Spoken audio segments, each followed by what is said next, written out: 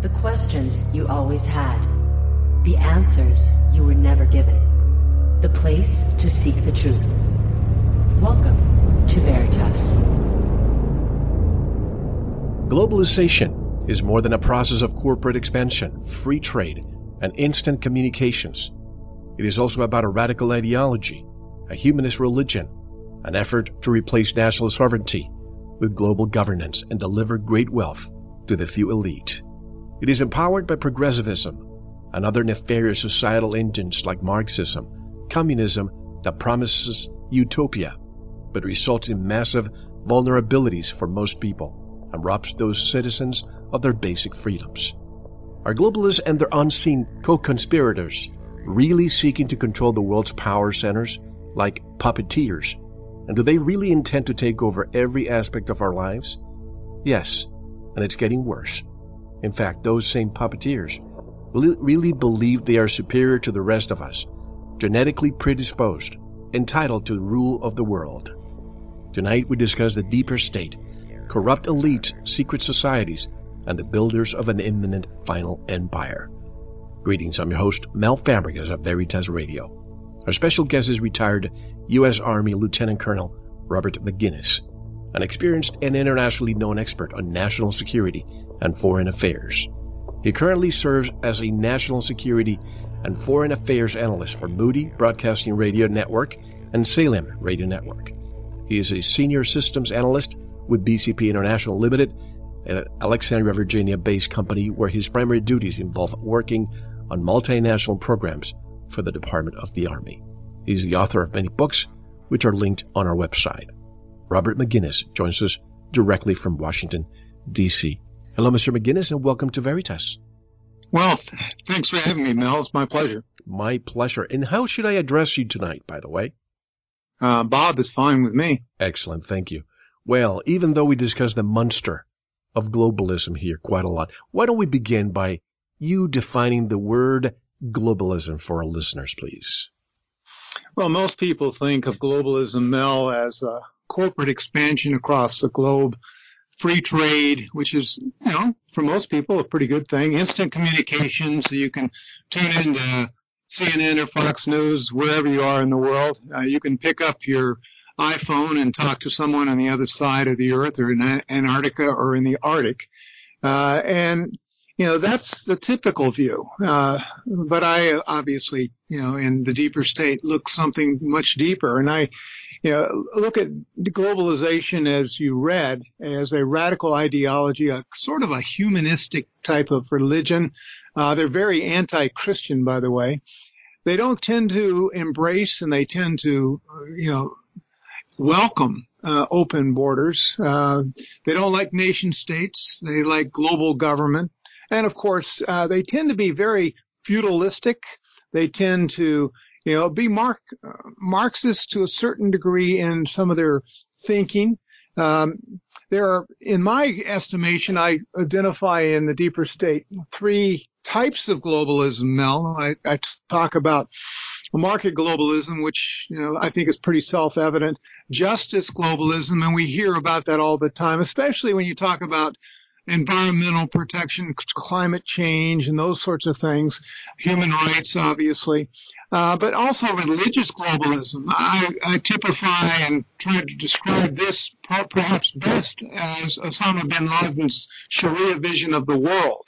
And, of course, he would have had the entire world captivated by Sharia, his faith, if given the opportunity. And that's sort of what I mean by three types of globalism. So, there are a host of people that fit the description. They have, as I'm sure we'll explore, their secret societies. They have great leverage when you look at the data over large segments of our culture and society and governments and the like. So it's a frightening scenario, quite frankly, and a lot of people are just not aware of the facts associated with this.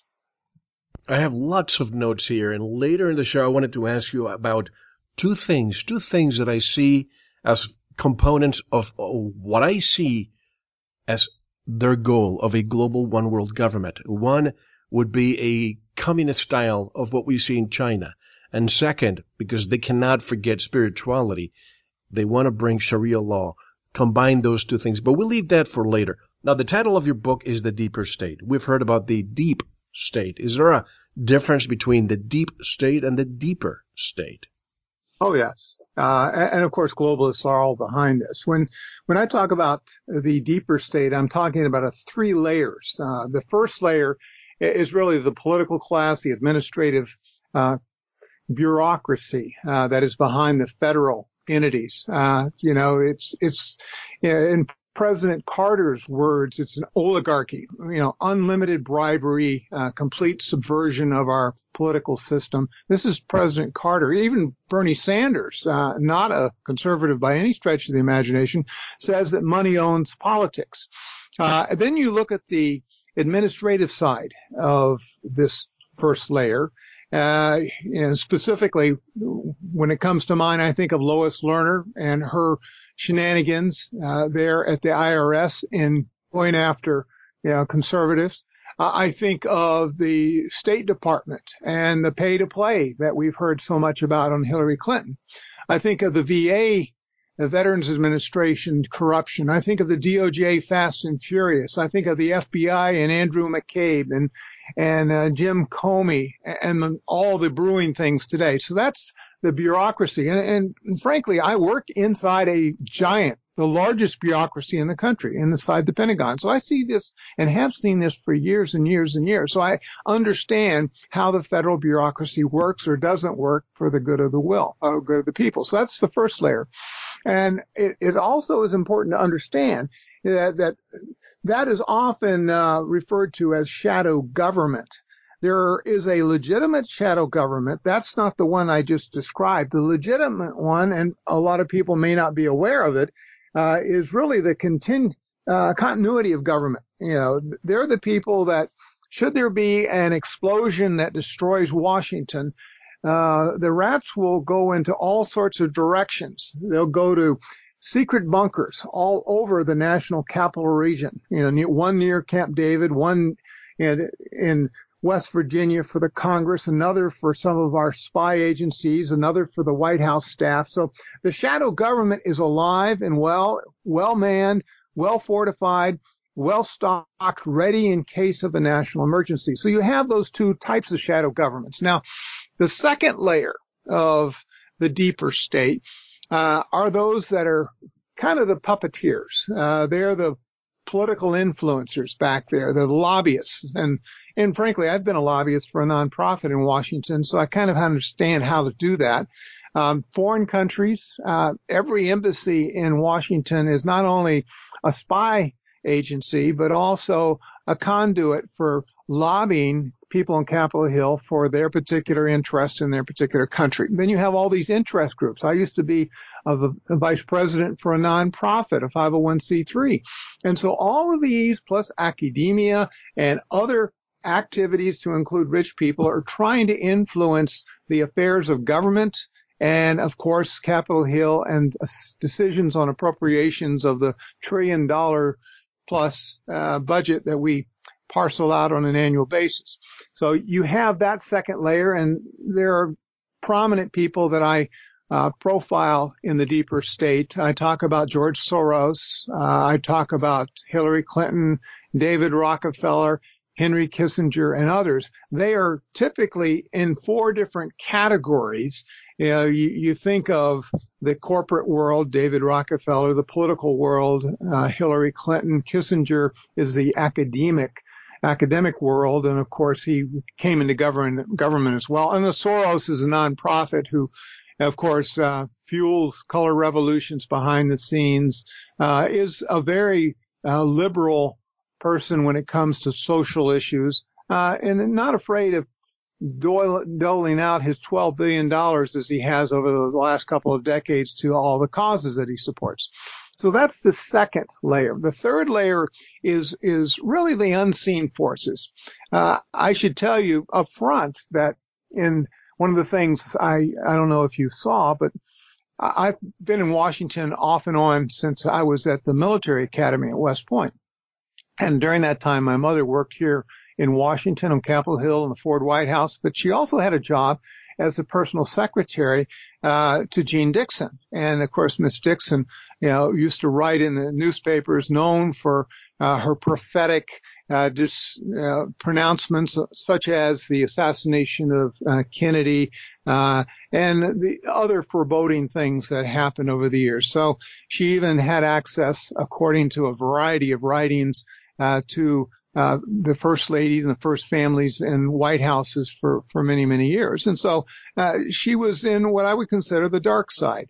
I've had encounters with people of all sorts of what I would call occultic, demonic backgrounds, just because of the many years working both sides of the Potomac River in and out of government. I've seen things that show me that the second layer are influenced to a large degree by the third, the unseen forces. And, when you ask Americans or even people across the world, do they believe that there are such things as occultic things or demonic things? And, the vast majority of people in the United States, as well as the rest of the world, say, yeah, we do believe that there are such things, but how do they manifest themselves? Well, I believe because Washington, D.C. is a power center, arguably of the world, at least today, that if in fact there is evil, and I believe it's very real, and I believe that there is a unseen realm that is pulling certain strings of certain individuals, that they are very active in Washington just because it's the center of power. So, those are the three layers. I believe it's been around to a certain degree, all three layers, certainly in the United States, for hundreds of years. I go back to the American Revolution, and I saw indicators in that time forward of really all three. So, that's the background on the deep state. And of course, the globalists that we outlined earlier, they're the rich people, the deep pocketed people that have one world government in mind, that want to control all this. And how do they do it? They are the influence crowd that may have some unseen influence on themselves, and arguably they do. And of course, they manipulate the very malleable political class who must be reelected and have to dip into a lot of pockets in order to do that. And of course, the bureaucracy that often, seems so elusive to guidance and seems to be on its own course as it proceeds to the future. And that's the religion of most politicians, not all of them. Re-election, folks, re-election. But you said something interesting that I want to dissect for a minute. Shadow government. Everyone thinks that as a negative, but you more or less portrayed it as something positive in the event of a catastrophe in Washington, D.C. We should have a plan B. Are these shadow government members elected officials, or have they been appointed by elected officials? No, the bureaucrats, and they have been appointed. Now, there are some, of course, cabinet officials that are designated to go to certain of these sites. And there have been a number of publications that have identified some of these facilities, and I outlined them generally before. But no, they're manned by bureaucrats and guards and people of the intelligence community, and they are supposed to be ready at the drop of a dime to respond to a catastrophe. And, of course, this all started during the old Cold War. I make a distinction about the old, which ended in 1991 with the collapse of the USSR, and what I consider a new Cold War, which is a different topic of my next book. But the shadow government has thousands of people working for it. They don't live here in Washington for the most part. They live elsewhere. These facilities are practiced. They go through exercises to make sure the communications is working, make sure all the facilities are functional. This, was because we were concerned in times like 1962, the Cuban Missile Crisis, and other times that there may have been a nuclear holocaust that would destroy Washington, and we wanted the federal government to continue. So that was a legitimate thing, but it was after 9/11 when George W. Bush was in office that they started to pour billions of dollars into these facilities, putting together the continuity of government, and they started to have a rather robust full-time staff. They haven't discontinued that. And so the fact that they haven't discontinued it, either is because bureaucracies never go away, or it's because they perceive that the threat continues and, in fact, justifies the expenditure of taxpayer funds. What guarantees, Bob, that we won't see, God forbid this ever happens, but we won't see a Gladio type, the cabal that's behind the FBI, until recently the CIA? What tells us that the same type of people might not be in this shadow government in the event of this happening? No, I think it's a fair question. I don't think there's any guarantee that it won't happen. How many people, I know a number of FBI people that, were just ecstatic that Jim Comey became the FBI director. They said he was an outstanding person. He was, above question, an impeccable agent and so forth.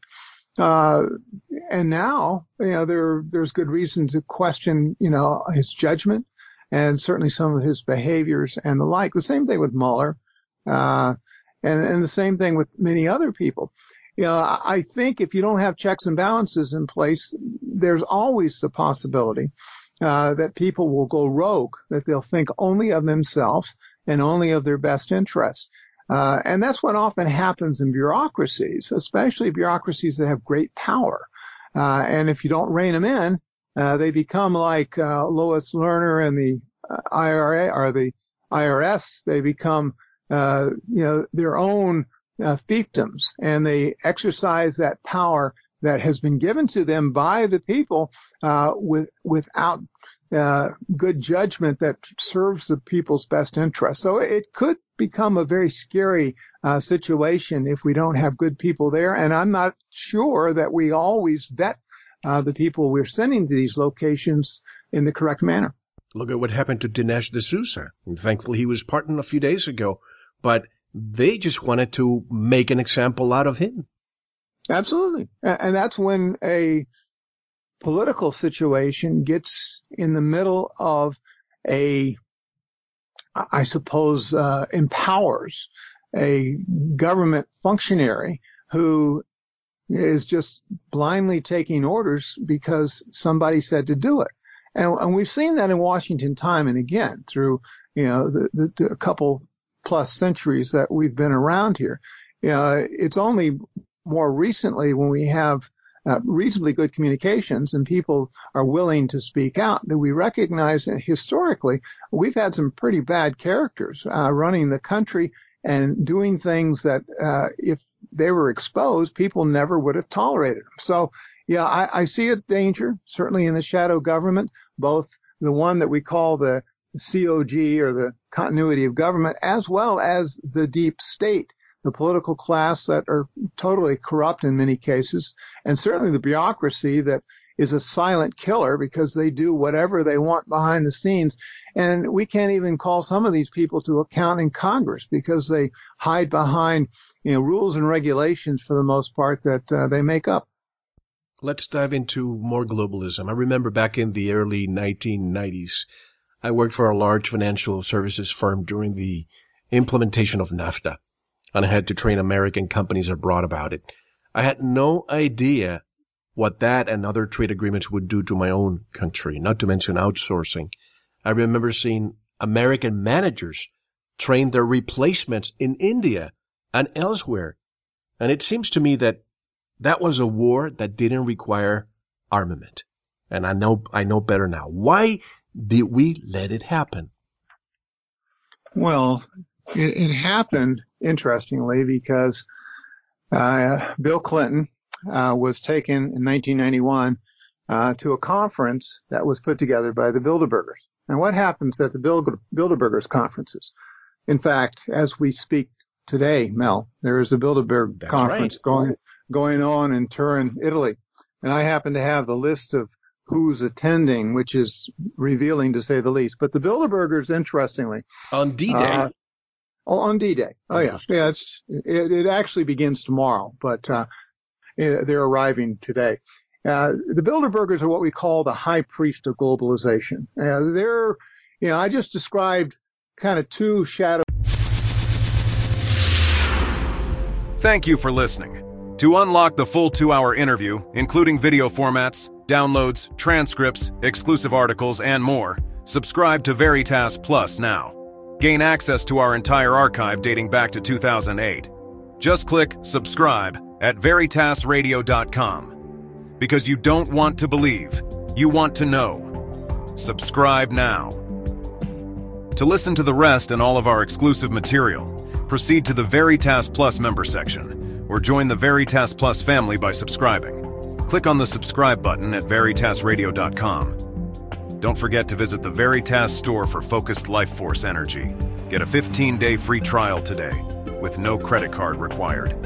And if you want to get in touch with Mel, want to be a guest on this radio program, have a guest suggestion, or have feedback, just click on the contact button on our website at veritasradio.com. Now, proceed to the Veritas Plus member section or subscribe to listen to the rest of the interview. You don't want to miss it. Because you don't want to believe, you want to know.